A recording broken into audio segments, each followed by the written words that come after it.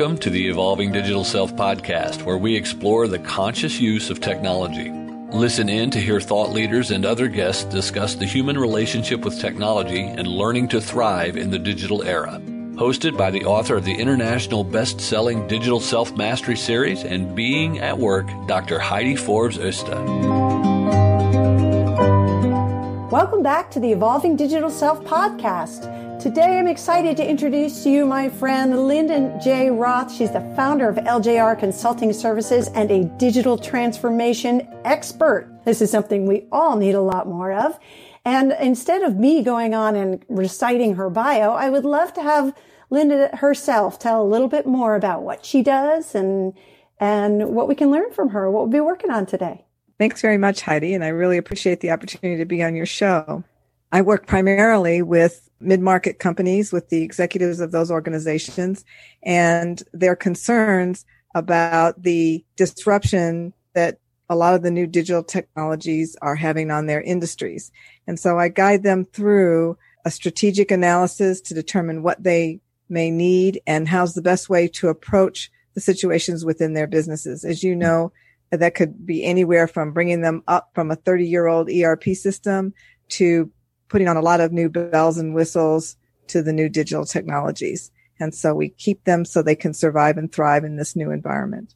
It's so important. As those of you who've been listening for a while to sort of the digital life balance and digital self-mastery conversation, this is a big problem for a lot of industries. Pretty much every industry is being touched by this. What kind of industries have you worked with the most, or where you found the biggest challenges so far? Well, like you said, almost all of them. So recently I work with a lot of manufacturing and distribution companies. A lot of that is somewhat behind the scenes, but also getting an online presence for them. And recently I had worked with a company that's an after-sales marketing company for the automotive industry. And as we all know, marketing has become a completely digital industry now.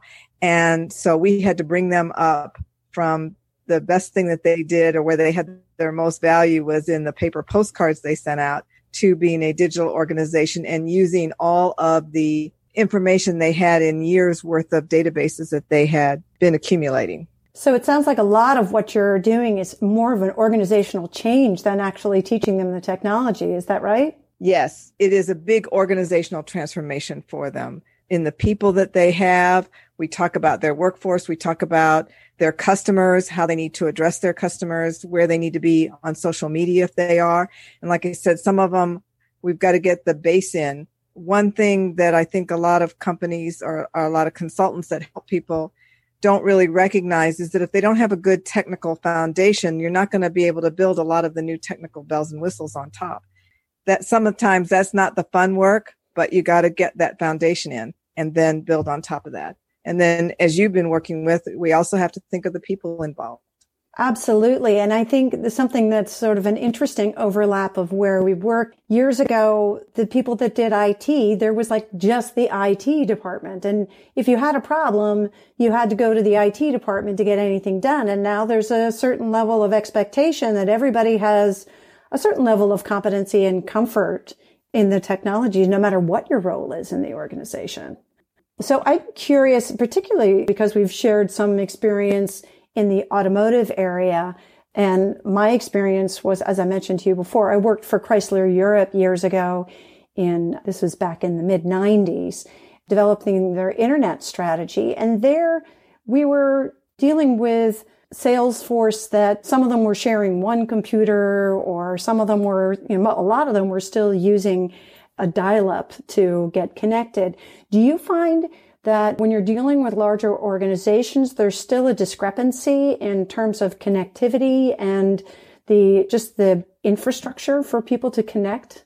Most of the time, everybody's got good connection. Everybody's got Wi-Fi, and the majority of all the employees are on. Quite truthfully, these days, even a lot of warehouse employees are somewhat digital savvy. As a matter of fact, with the client I'm working with right now, with discussion on the HRIS system they're implementing, there's a lot of angst about whether the employees will be able to use the self-service for the HRIS system, something as simple as that.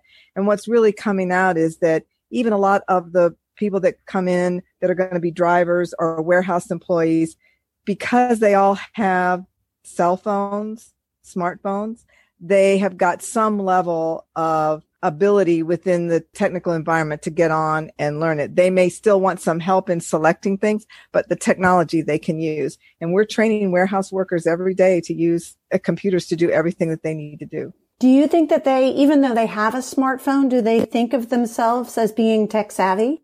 No, I don't think they think of themselves as tech savvy, but some basic technology skill level is just inherent in our everyday lives these days. Even with people, because this client's in Southern California, so you have a lot of employees where English is not their first language, but they still understand how to get on the internet and how to look up things. Do you see much happening yet in the AI space? And is there fear around it in terms of sort of fear of being replaced? Or has it not quite gotten to the industries that you're working with? It's very slowly getting there. And I think a lot of times employees may feel that it's going to replace them. But what I see a lot of AI is, especially in larger businesses, is how it's used to interpret all the data they have in databases and to use some things. Now, there are some warehouses that are starting to use self-driving vehicles within the warehouse. And so that may have an impact on some people's jobs. But I still think that mostly, especially in a lot of business, AI is going to be more used to help the office worker, to help bring more personalization and more detail and better information to people that work within the organization. I'd have to agree with you there. I mean, there's a little bit of both, but I think that there's so many great opportunities to improve the quality of the information by using the AI so that we can actually be more efficient at our work. I'm curious if you have any interesting stories of sort of that learning and that shifting process when you're dealing with digital transformation in organizations. Do you have any fun stories you can share? Well, there's probably lots of really good ones, but I think I would go back to the automotive marketing company that I was working with, in that one of the things that I thought was the cutest was when I first went to talk to them and they showed me around this new building they had just moved into. And this building had been used by a technical company before they bought it. So it had a nice data center in it. And this data center, or this room that used to be the data center, had glass exterior and it was in the middle of the office. So everybody that walked by could see what was going on in there.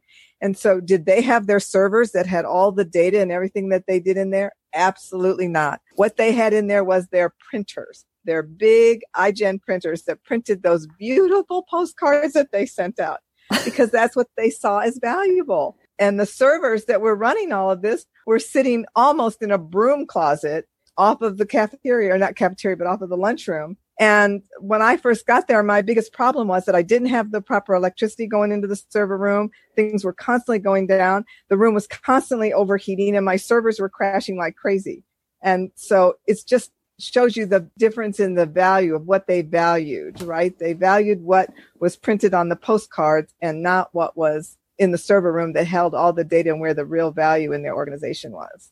That's fascinating. And yet, I think the personal touch of the postcard or something coming through the actual mail is really coming back in an interesting way, although it's using the big data that we have and the accessibility that we have, where they can really customize individually according to different clients' interests, needs, the relationship, the context, to be able to really nurture relationships in a totally different way. So as you described that, it made me think, well, there's some value to that. I mean, clearly that was something that their clients really appreciated. There's some other pieces that they certainly needed to adapt to, but maybe there's something to that postcard or the mail piece. Oh, you're exactly right. Going back to AI, right? In those databases is a lot of information about the vehicles and the customers, or the vehicle owners, the customers that they had. And our goal was to start sending out much more personalized communications. So where before they might send out a communication that was primarily paper on a postcard that would have a picture of just any vehicle in it and some comment about what they needed. By the time we finished with all the systems that we put in, Now they could send out communication, but it could go in various different forms of media. Yes, it could go on a postcard, but it could also go in a text. It could go in a video, go in an email, right? There's lots of different ways for us to reach them. And it would be very personalized. It would have a picture of their exact vehicle. It would have that vehicle placed in a setting that was something that they did. If we knew that they were an outdoor person that liked camping, might be at a campsite.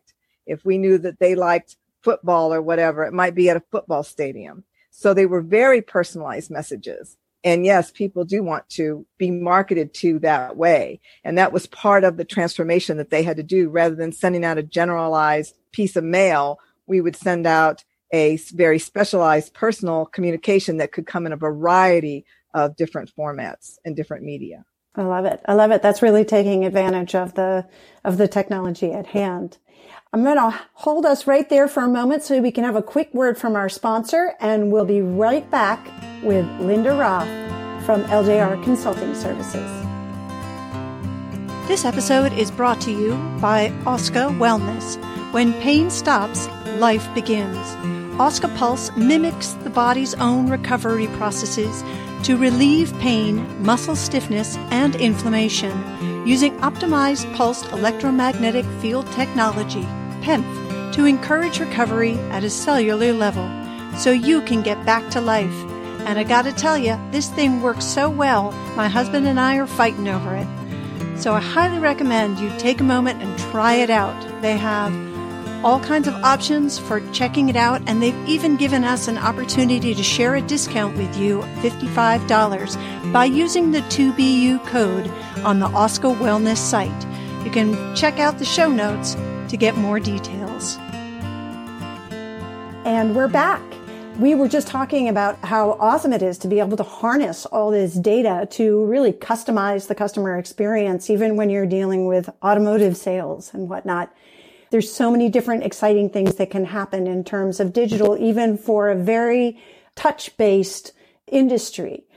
I'm curious, I would like to have a little shift here, Linda, and talk to you about your story and how you got into this in the first place, and sort of what's your experience, your digital journey. Well, it's interesting. I had a very long journey, both in business and digital. I grew up in an entrepreneurial home. My father owned a business that is what fed our family ever since I was a little girl. And I started working with that business, either first at home with my mother on the bookwork or going into the office by the time I was 11 or 12 years old. So like children grow up with iPads today, I grew up understanding business. And so when it came time to go to college, I was definitely going to get a business degree, but I wasn't really interested in the accounting and everything else that everybody was getting. And I sort of fell into the college I was looking at had a new program. Now, this is many decades ago. It had a new program on information technology, and they were recruiting students that didn't know what they wanted to do to go into the IT program. So what the heck? Why not? I had absolutely no idea what I was getting into, but it sounded like a good idea. So I did it. I graduated and I was able to land a job at the time, Ralston Purina was in St. Louis, where I grew up, one of the two companies that had an updated data center, a state-of-the-art data center. So I went to work there. And then the advantage of being at Ralston was that they also offered a tuition reimbursement. So I went back and got that finance degree that I needed. But I started out as a developer, and I liked it. But because of my business background and my degrees, they started very quickly getting me into design and analysis and working with the business people, because I wasn't just a techie. And so I had a few full-time jobs. I moved to California, and I worked at Hughes Helicopters when they were building the Apache. So I was responsible for all the systems on the Apache. I went to work for a software company. At the time, it was a mainframe software company. And that's when I got the software bug. In the mid-'80s, I managed to get two other partners together, and we started a software firm. And the whole purpose of starting that software firm was to build what today would be a business intelligence app. It was on a mainframe application, and we had to bootstrap that company when nobody gave money to IT companies. Nobody. As a matter of fact, they'd look at you, like you were the devil, because they would just tell you they had no value. There was nothing they could lend on. So we bootstrapped it by getting a couple of our first clients to hire us as a consulting firm. And then we built an application and we kept adding on to it. But technology started changing in the early 90s. My partners and I disagreed on what to do. So I was odd man out. I knew they were wrong, but I was odd man out. So I left and started my consulting business. And I just started out managing large company, large IT projects. And, there was digital transformation going on then, not like we think of it today, but you were moving from mainframes into the personal computers and into servers that were going out. There was a lot of upheaval going even in the 90s. It was all internal, but there was still a lot of upheaval. And so I got into that. And then as I kept going, and of course I stay up on all the technology and the business, more and more companies came to me because they didn't know what to do about what was going on once you got into the early 2000s about what was going on. So it just one client after another. And traditionally, I've just been helping just one client at a time. And I'm starting to change my practice so that I can help more clients at one time.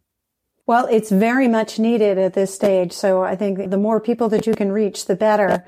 So can you give some tips for companies that are really struggling with this transformation? Are there a couple things that stand out for you that you do consistently with every client?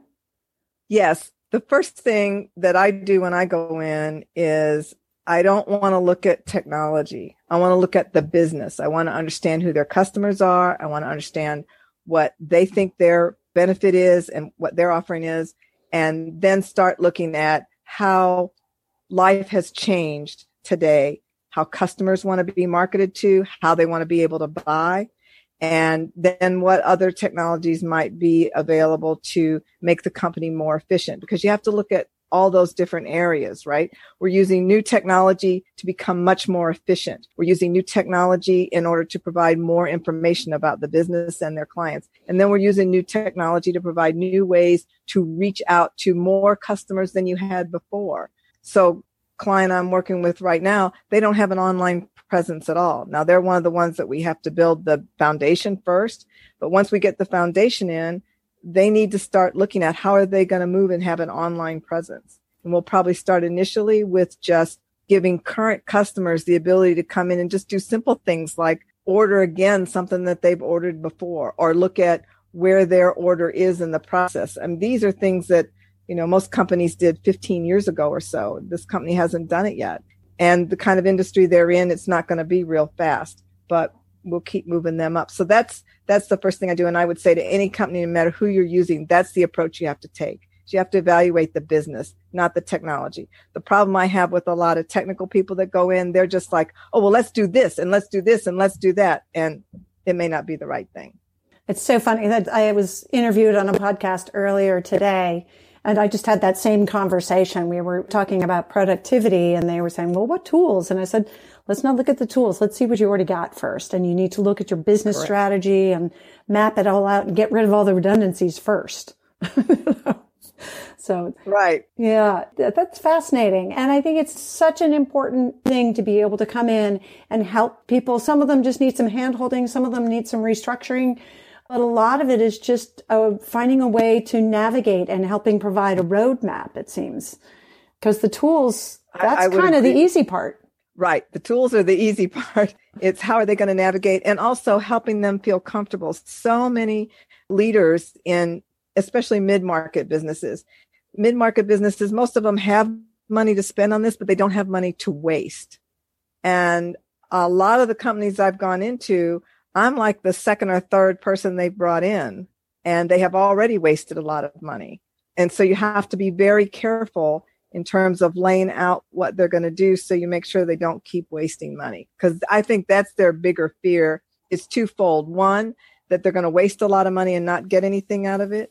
And two, that what they're going to do is not going to bring in the value they expect it to, or it's not going to help them with improving their profitability or reaching more customers or making their customers more happy. And so those are things that we have to address. And also, as you know, the employee side of it. You have to be very careful about this with the employees. Absolutely. Absolutely. And do you work with a whole team, or are you working independently? Well, I have a team. Sometimes it's my own team. Other times it's a team I build, and also bringing in teams with the customer. I never want to go in and have it just all me and my people without it being buy-in with the customer. Or with the client. So I want to have executives from the client being involved in the projects we're looking at and them to buy into it. I'm very much a believer in you can get a lot done if you don't care who takes the credit. Mm-hmm. And I want the client to think by the end of the day that everything we've done was their idea. And then I do bring in teams of people. Some companies, almost every client, I end up building up some of their own teams. So it's a combination. Yeah. So it requires having a network, and I'm sure you've built up some great relationships over the years with some good experts. Yes, I have. And they most of the time come through for me. So it's been great. In order to do all of these things, you must be a very busy lady. What do you do to make sure that you have a digital life balance and that you're able to balance all of these things and still be healthy and thrive? Well, that's a really good question because it is a big challenge, Heidi. So part of my move from being out in California back to St. Louis was to help me with that balance because I'm closer to family now and friends that I've had, and I make sure to carve out that time. It's a little bit easier working at home rather than being out in an office all the time. So that's been one way I've been doing it. And then all my life in my career, I have always done a lot of exercising and being outside. I used to be a long distance bike rider. That's kind of hard to do in the Midwest. It was much easier in California, but I do make sure I get out and exercise all the time too. So that's how I do life work balance. Just try and schedule it. That's great. And so and in terms of like more specifically on the digital, do you have particular practices or boundaries that you use for your own technology to make sure that you get sort of the quality interactions that you desire from your community? Well, you mean in terms of, I do use social media. I have a large LinkedIn following, and I keep LinkedIn and Facebook very separate. A lot of people have started merging Facebook in with their business, and Facebook for me is just for my family and friends, very close friends. LinkedIn is where I want to connect with everybody else that I work with in the business world. And as you and I have talked about, I'm getting started with launching my own podcast, and I think that'll be helpful in terms of using the technology myself. I can start helping more clients at a time than what I do today. And so I think that's another one of them. And then, of course, I just stay up on everything that's going in, and I buy more computers and computer equipment than I can possibly imagine. You know, I've got my tablet. When iPads first came out, everybody was laughing at me and my family because they had an iPad and I didn't. And I said, well, I'm not going to get a tablet until a tablet can be a replacement for my laptop. I want a tablet that I can run all my Windows applications on. I want a tablet that's got a USB port in it so that I can connect with USB and things that are on a USB drive. So I waited until Surface came out. I've had 3 Surfaces so far, and that's my traveling companion now. And it's much easier than trying to drag a 7-pound laptop around. Yeah. No, it's definitely, there's something nice about the tablet for that. I find I use the tablet as entertainment only, and I use my computer for work. That's my sort of separation thing, because if I start doing entertainment on my computer, then the two worlds just collide. That's what I try to do anyway. I can't say I'm perfect at it, but certainly try. Well, that's good. And unlike you, I like to use the tablet for my entertainment too. How can people find you? I know you have a website. Yes, I have a website. It's ljrconsultingservices.com. Are you also on LinkedIn? Are there other places that they can, do you have a blog or anything like that people can follow if they want to see what you're doing? Yes, the blog is on the website. There's a tab for the blog on the website. It's called Hidden Profits Blog. And so that's on the website. And of course, I'm on LinkedIn as Linda J. Roth. They can find me there. Okay, great. Well, we'll make sure that people find you. When your podcast goes live, we'll make sure to add it to the show notes. Until then, do you have any closing words or bits of wisdom that you can pass on to our listeners today? I guess just my closing words would be, don't be afraid of technology. Love it. That's perfect. Thank you so much for joining us today, Linda. It's been a pleasure having you on The Evolving Digital Self. We look forward to catching up with you listeners again sometime soon. Until then, bye-bye for now. Thank you for joining us for the Evolving Digital Self. Be sure to subscribe on your favorite podcast app now so that you don't miss a single episode. While you're at it, please give us a rating and a review and join the Digital Self-Mastery movement to create more conscious use of technology by sharing it and telling your friends.